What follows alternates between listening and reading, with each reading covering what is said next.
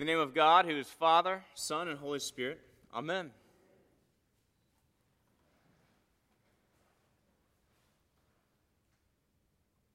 Good morning. So it is the fourth Sunday of Easter, and every year, liturgically, we look at John chapter 10. It's called Good Shepherd Sunday. And so I'm just wondering, what image comes to mind when you hear Jesus say, I am the Good Shepherd. I am the Good Shepherd. Such a familiar moniker or way to describe Jesus. We often, it's so familiar, we kind of forget to ponder it sometimes. We kind of assume we know what it means. And I found myself this week thinking about it and sort of confusing the sheep and the shepherd. Sort of thinking of the Good Shepherd as soft and cuddly and almost like a stuffed animal himself. It's just such a sweet image. And yet, the image of the Good Shepherd, and to be sure, it's an image of tenderness, but it is also an image of extraordinary strength. Extraordinary strength, so tenderness and strength. The strength, the toughness of this image can be lost on us if we're not familiar with shepherding, right? And I'm looking around the room. I don't see a lot of shepherds in the room, actual shepherds. And so we kind of have this stuffed animal, soft view of it. And yet it is the combination of the tenderness and the toughness, the tenderness and the strength that the image of the Good Shepherd requires, which really gives us insight into the character of Jesus Christ. And so I just want for us to walk through in this sermon, this simple, this familiar statement. I am the Good Shepherd. And we want to see if we can gain appreciation for both the tenderness and the strength. So Jesus loves us and cares for us as the Good Shepherd. He says, I am the Good Shepherd. I am. It's one of 7 statements in the Gospel of John that theologians call the metaphorical I am statements. I am the bread of life. I am the resurrection and the life. I am the light of the world. I am the Good Shepherd. And there's 3 others. Jesus employs a metaphor to describe some aspect or character of his ministry, and he ties it to the historic name of God. I am. Now, if you don't know that story and exactly what I'm talking about, it might sound like a funny name for God, I am, but centuries earlier, Moses, who at the time was also working as a shepherd, had stood in front of a bush which was engulfed in flame and yet which was not burning up. You remember the story of the burning bush, and God called out from the burning bush and said to Moses that he was going to go and lead God's people out of Egypt, out of slavery, and into the promised land. And of course, Moses was afraid, right? He just was happy tending his sheep. Why should I think that Pharaoh is going to listen to me? Why should I think that the people are going to listen to me? Who am I going to tell them sent me? And God says, tell them, I am sent you. I am.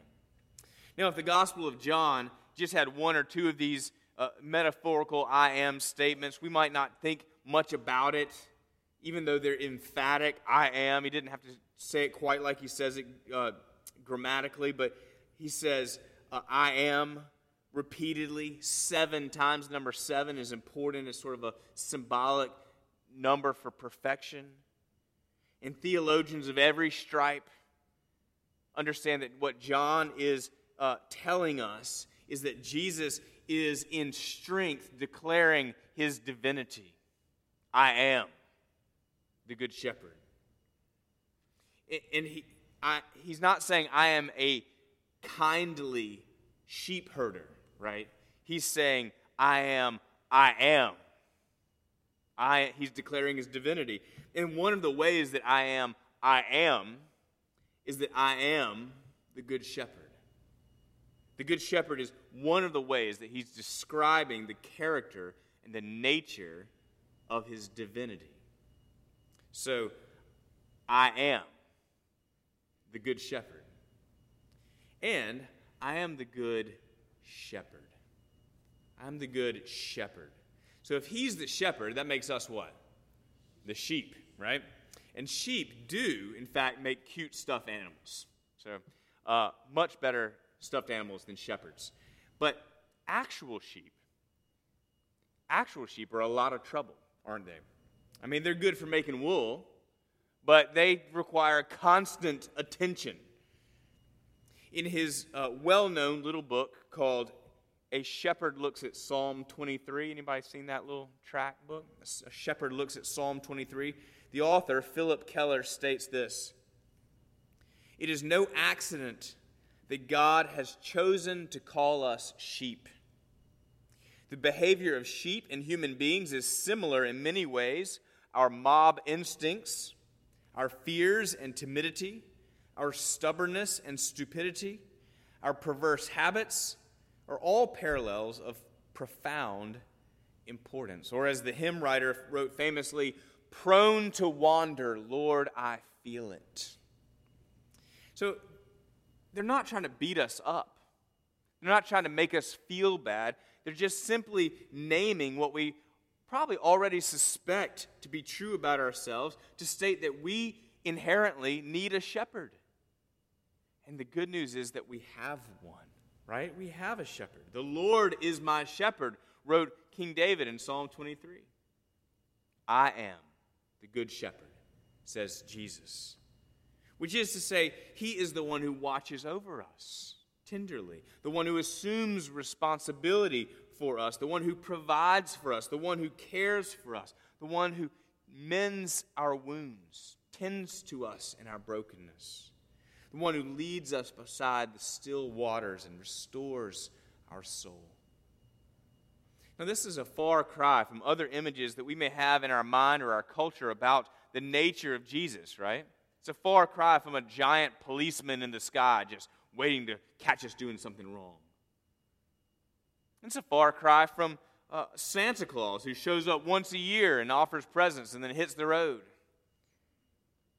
Jesus says he knows his sheep, and his sheep know him. Earlier in the chapter, before our reading, he declared, "My sheep know my voice, and I know them by name." See, Jesus is saying there's this ongoing relationship. It's always astounding to me that the nature of my relationship with God Almighty is such that he knows my name.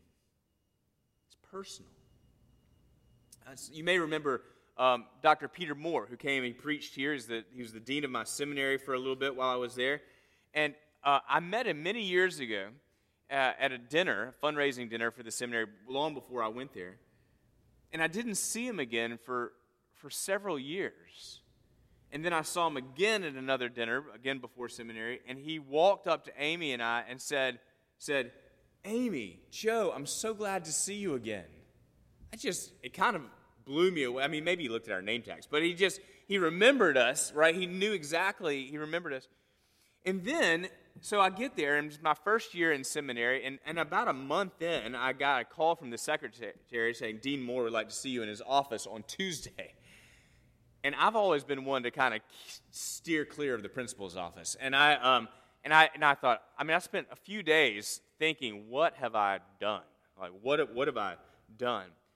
And so we get our lunch, and we go up to his office, and we sit down, and I was just kind of waiting for what was next. "We've made a mistake. You're not supposed to be here," or something. And he says, "I just want to get to know you. I just want to see what I can do for you and to find out more about your story. And I thought maybe we could meet, monthly, if that would be okay." He was pursuing a relationship with me. And we are dear friends to this point, but it's more than a friendship because, there is friendship, but he has so much more experience, so much more wisdom, and he knew that he had that to offer to me and that I would need it. And so he knew me by name, and he pursued that relationship. And it's real love. And so now when I talk to him, and he's well into his 80s, and he'll say, "I love you, bro," and which I just think is great. And I love you too, bro. But it's, Jesus knows your name. He pursues that relationship. And it's not a peer relationship, is it? Jesus is the shepherd. We are the sheep. He leads us. He restores our soul. And yet, isn't there such grace in that? I mean, most relationships are, and rightly so, give and take. But with Jesus, it's just all give. As one theologian described it, it's one-way love. It's love that is given without regard to a return on investment. It's just one way. It's just eternal, infinite love. I mean, the shepherd is never waiting on the sheep to find him green pastures, right? And yet it is the trust that the shepherd builds, the consistent care that he offers that compels the sheep to follow the shepherd. And so Jesus says, "I am the good shepherd," showing the strength of his divinity. And he says, "I am the good shepherd," declaring his tender care for us. But let's not miss the third thing I want to say, the final thing, is that Jesus says, "I am the good shepherd." What makes him good? Is he simply saying that he's a shepherd who is above average? Right? No, he is, of course, saying that the nature of his shepherding is good in the divine sense. In the sense that God is good. He is the opposite of evil. He is not self-serving. He is pure and holy. He is patient and kind. He is good. And Jesus is good because he is God. And there's almost this sense in there in which Jesus could say that he is both good and he is shepherd. Right? The word shepherd describes the way that he is good as much as the word good describes the way that he is shepherd. And there's really two principal ways that Jesus tells us in this passage that he expresses his goodness. And the first, and I would say probably the most important, is that the way that we know the goodness of this shepherd is that he lays down his life for his sheep. Jesus says, "I'm the good shepherd, and I lay down my life." The way that we know his goodness and the way that his goodness is supremely expressed to us is through his giving up of his life for you and for me. He says that he has the authority to lay it down and the authority to take it up again, which is to say that the cross was not some sad tragedy that should have been avoided. He went to the cross to be the atoning sacrifice for our sin. He went to the cross to defeat sin and death in his own death and to rise again then to offer us eternal life. He gave up his life and he was in complete control the whole time. He had the authority to lay his life down and the authority to take it up again. The life of God Almighty was given deliberately in exchange for your life. This, he says, is completely and utterly distinct from the hired hand. The hired hand. Now, you may know that the word pastor comes from the Latin word for shepherd.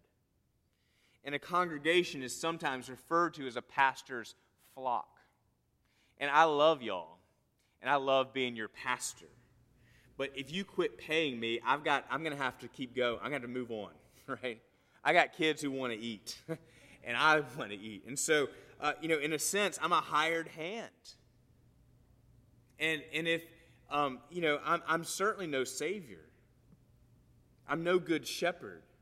And I do hope, in a sense, I understand the sense in which pastors are referred to as shepherds. I hope that I would have the courage to stand in if we see the wolf coming, the wolf, whatever that wolf may be, a spiritual wolf, the wolf of sin, or the wolf of evil, the wolf of oppression. If it's a real wolf, I don't have to be fast. I just have to be faster than you, right? But we'll get Jeff to protect us. But, I hope, I hope that I would have the courage to stand in some tragic circumstance. But with Jesus, you don't have to wonder. He has already done it. He's laid down his life for you. That you see that he does that both in tender love for us and in supreme divine strength. His power is made perfect in weakness. He is the comfort for us in tragedy. There's always hope because he has already laid down his life and he has already risen again. So I always think of myself not really as a shepherd, but as the lead sheep saying, "Follow me to the good shepherd." So that's the first way. He lays down his life. The second way that he tells us that we know that he is a good shepherd is that he is concerned for the sheep who are not yet part of this flock. Right? He says, "I have other sheep who are not a part of this fold, and I must bring them also." His goodness is demonstrated in his missionary heart. So do we see those who have no faith around us and sort of shrug and say to each his own, to each her own? Do we pray that the Good Shepherd would call them into the fold? I'm just thinking about our neighbors.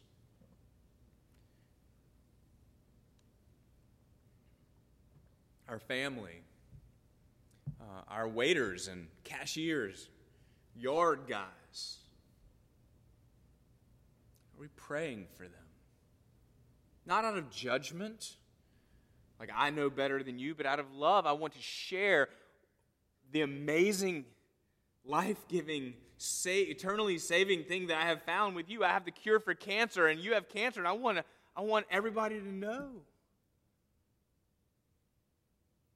We have a heart for sharing the love that we have found in our Good Shepherd and inviting others to experience what we have found ourselves. Jesus has that heart. He says, "I am the good shepherd." He loves you tenderly, and he loves you in his divine strength. I am the good shepherd. Amen.